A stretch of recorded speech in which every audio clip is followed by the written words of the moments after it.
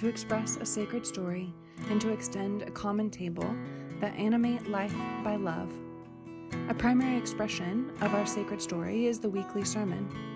If our sermons inspire you to ponder the sacred, to consider the mystery and love of God, and to live bountifully, would you consider supporting our work? You can donate easily and securely at our website, pearlchurch.org, or follow the link in the podcast notes. Thank you for partnering with us in expressing this sacred story.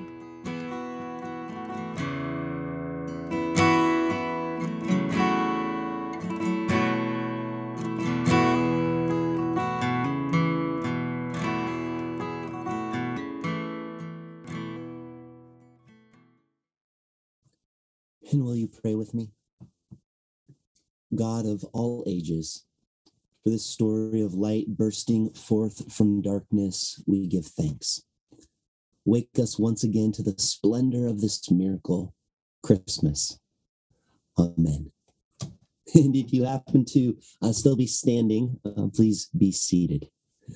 I want to begin by saying Merry Christmas, Pearl Church. Merry Christmas on this beautiful, white, snowy second day of Christmas. I'm grateful that we can safely gather and consider together this important part of our sacred story, the birth of Jesus. To begin this morning, I'd like to provide some context for Matthew's gospel by beginning with the last book in the Hebrew scriptures according to Jewish tradition.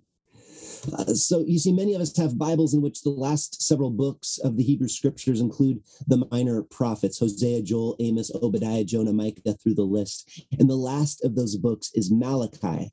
And so in our English translations, we usually go from Malachi and we turn to the next page and suddenly we're in Matthew. But in the Jewish rendering of scripture, the last book in the Hebrew scriptures is actually the book of Chronicles. Isn't that interesting? Chronicles.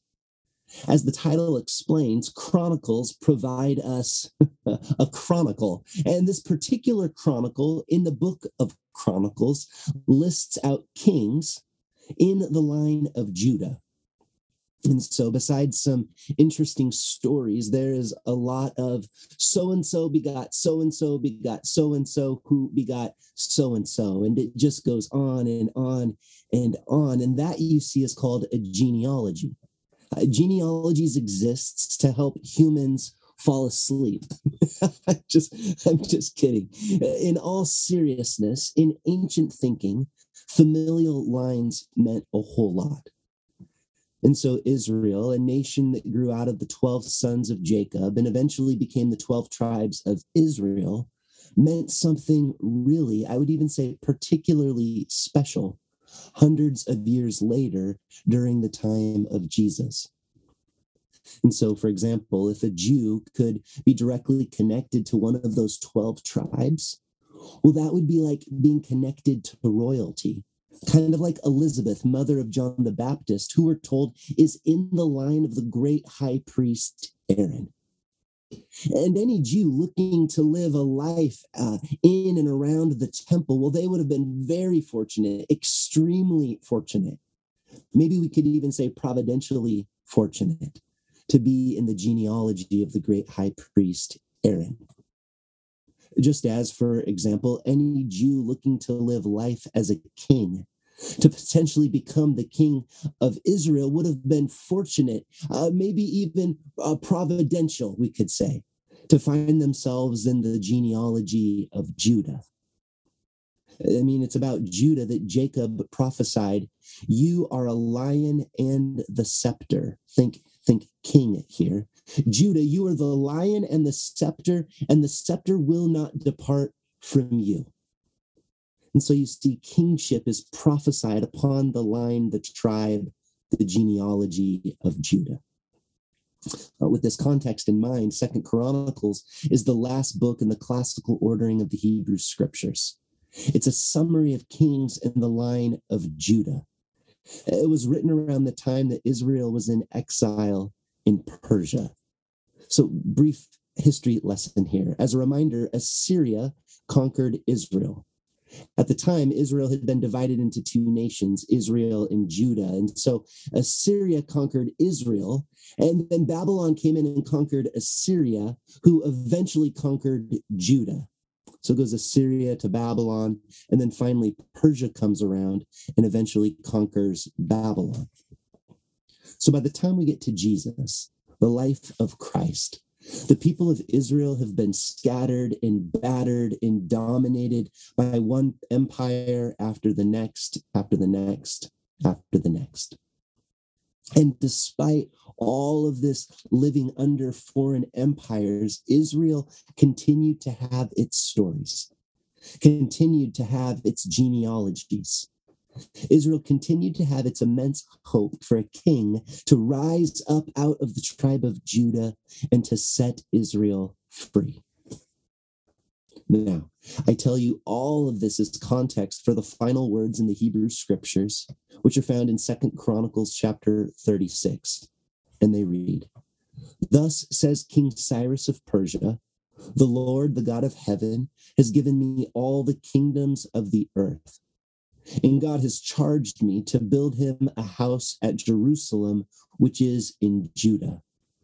Whoever is among you of all his people, may the Lord his God be with him, and let him go up." And that's it. The end. That's how the Hebrew scriptures conclude. They conclude with a book of genealogy about kings in the line of Judah, concluding with a foreign king declaring, "Whoever is among you of all his people, may the Lord his God be with him, let him go up." The end. Interest peaked, hope set, and the question being asked, who will be the person from the line of Judah who will go up into Jerusalem to build God a house? Answer? Well, it must be a person who looks like a king, maybe like Saul. This person will be tall and strong and handsome. And of course, this person must be a warrior, like, for example, David, able to crush all of our enemies. And of course, this king must be a sage, probably like Solomon, before whom all the world's leaders will bow. I'll tell you what, it's going to be some king, perhaps the King of Kings and Lord of Lords. From Matthew chapter 1, the book of the genealogy of Jesus Christ, the son of David, the son of Abraham. Abraham was the father of Isaac, and Isaac the father of Jacob, and Jacob the father of Judah and his brothers, and Judah the father of Perez. And I could go on and on, but I won't. I think you get the point. Matthew is being very clear here, right? Hey, you're looking for a king in the line of Judah who will build God a house? Okay, well, get this. Matthew gives his genealogy, concluding with these words. So all the generations from Abraham to David were 14 generations, and from David to the deportation to Babylon, 14 generations. And from the deportation to Babylon to the Christ, 14 generations. And the very next verse, Matthew chapter 1, verse 18 reads, "Now, the birth of Jesus Christ took place in this way." After setting our expectations for this Jesus, Matthew then writes about Jesus' virgin birth, the visit by the great angel Gabriel, a bright star leading Magi to Jesus' bedside. All the while, Herod attempts to kill the child. And all of this builds into the narrative about the kind of person who we think can bring about Israel's salvation. This person must be strong like Saul. This person must be powerful like David. This person must be affluent like Solomon. With all of these expectations in mind, in just 2 chapters, Matthew then fast forwards from infant Jesus to grown man Jesus. And Matthew tells us that this man is baptized. He is washed by John the Baptist. He's then tempted in the wilderness. And following his baptism and temptation with our expectations at an all-time high for King Jesus to rule, to crush, to dominate, to do all of the things that we know kings of empires do.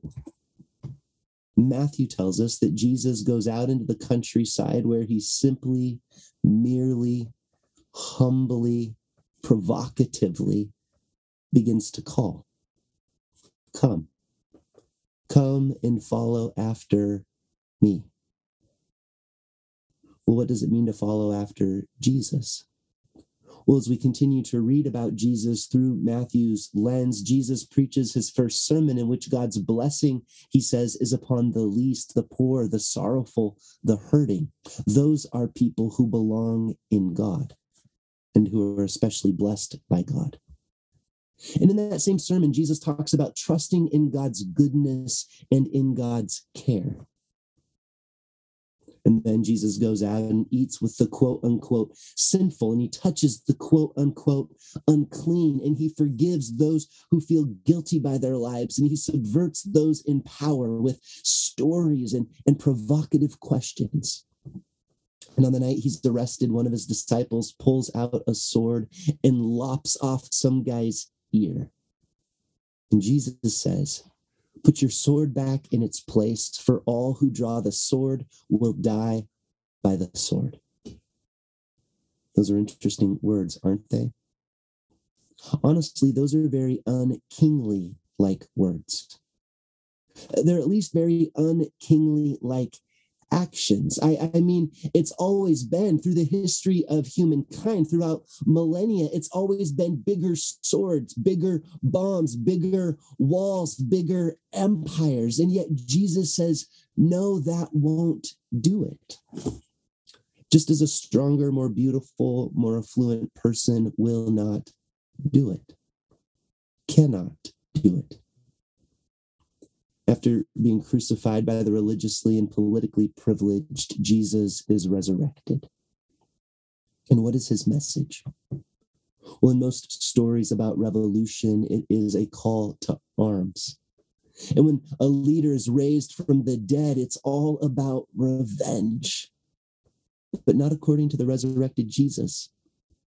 In this story, Jesus, who is resurrected, declares, "Do not be afraid." And listen to these revolutionary words. Jesus, who is resurrected, declares, "Peace be with you." Do not be afraid, and peace be with you. Do not be afraid, and peace be with you. Matthew then concludes his book with these words: "All authority in heaven and on earth has been given to me. Go therefore and make disciples of all nations, baptizing them in the name of the Father and of the Son and of the Holy Spirit, and teaching them to obey everything that I have commanded you. And remember, I am with you always to the very end of the age." Now, we need to be very careful in how we hear these words, often referred to as Jesus' Great Commission. Many of us have been taught that these are colonial words. Go out and force the world into Christ following. In fact, that became the message throughout millennia: believe or else. And even today, for many Christians on Christmas morning, that is still what it means. Believe in this story, our story, or else. And suddenly, Jesus' gospel is no longer different. It's just more of the same: more swords, more bombs, more walls, more violence, more tribalism. Although ironically and tragically now, it's often done in Jesus' name by those who proclaim to follow after Christ. But on this second day of Christmas, I want to invite us to no longer be fooled, to no longer be tricked by that narrative. There is nothing revolutionary about more swords, more bombs, and more walls, nor is that the spirit of Christmas. According to Matthew, the spirit of Christmas is located in a child who grows into an adult, who eats with the sinful, touches the unclean, forgives those who feel guilty about their lives, subverts those in power with stories and provocative questions, who at the end of his life invites, will you reflect me? Will you embody my life? Will you become my way of being in this world? Will you be marked by love? And to those who say, yes, I'll try, there must be a better way to live life in this world. Well, Peter writes in his first book, chapter 2, verses 4 and 5, come to Jesus, a living stone, though rejected by mortals, yet chosen and precious in God's sight, and like living stones, let yourselves be built into a spiritual house. Become a holy priesthood and offer spiritual sacrifices acceptable to God through Jesus Christ. You see, according to Peter, life lived in Jesus' love creates a human cathedral within which the divine dwells. And it's here that we've come full circle. Remember the end of the Hebrew scriptures, 2 Chronicles chapter 36. Thus says King Cyrus of Persia, the Lord, the God of heaven, has given me all the kingdoms of the earth, and he's charged me to build him a house at Jerusalem, which is in Judah. Whoever among you of all of his people, may the Lord his God be with him. Let him go up. After reading these words just a little bit earlier in my sermon, I asked, what do we imagine about this person who is to go up and build a temple? And I think, like Israel, we have many of the same things in mind. Someone strong, someone powerful, someone beautiful, someone affluent. But what if this person isn't strong or beautiful or wealthy in the ways that our society defines these things? And what if this person is actually incredibly strong and wonderfully beautiful, but for very different reasons? For example, by being inclusive and forgiving and loving. And what if this person isn't even building a temple comprised of costly stone and precious gold? What if this person who goes up to build a temple is building a temple that's comprised of people who find common ground despite all of their difference in love? I'd like to conclude this morning by showing you a couple paintings. The first that we're going to bring up here is a painting of the Nativity by Giotto. Giotto is the late 13th, early 14th century Italian artist. The work here is titled Nativity, Birth of Jesus. I love this painting. It features a simple yet elegant scene that has the baby Jesus and the Virgin Mary at the center of the canvas. Overhead, we see a band of angels celebrating the birth of the Messiah, while we have shepherds and magi and even a nameless woman far over on the left, along with some livestock gathered around at the bottom. Perhaps you've not seen this particular rendering of the Nativity, but you've probably all seen the Nativity, and I just love the Nativity. The Nativity is an image of the soul, the spirit of Christmas. And I think it's a foreshadowing of the kind of world that Jesus intended to reveal. A world where men and women, angelic beings and human ones, wealthy and wise magi, poor and hardworking shepherds, and common folk gather together around a child who helps them to see that love is greater than all of their differences. And I think there's another famous painting image for us to consider that is much the same as Nativity. This painting that you're about to see is Da Vinci's famous painting of the Last Supper. Here around the table are followers and betrayers. Here around the table are fishermen and tax collectors. Here around the table are Galileans and Judeans. What is this picture? Well, you see, in one way, it's merely another picture of nativity.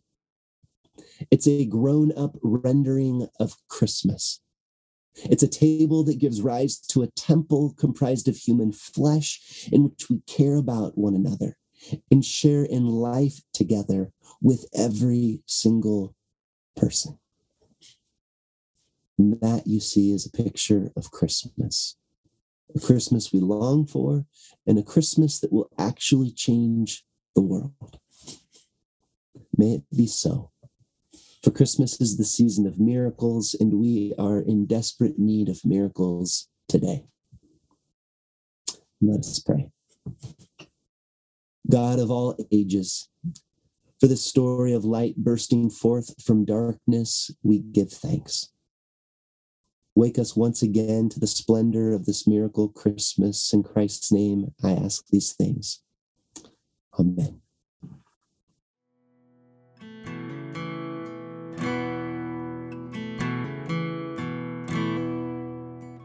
We hope that this sermon inspired you to ponder the sacred, to consider the mystery and love of God, and to live bountifully. If you don't already support our work, will you begin today? You can donate easily and securely at our website, pearlchurch.org, or follow the link in the podcast notes. Thank you for partnering with us in expressing this sacred story.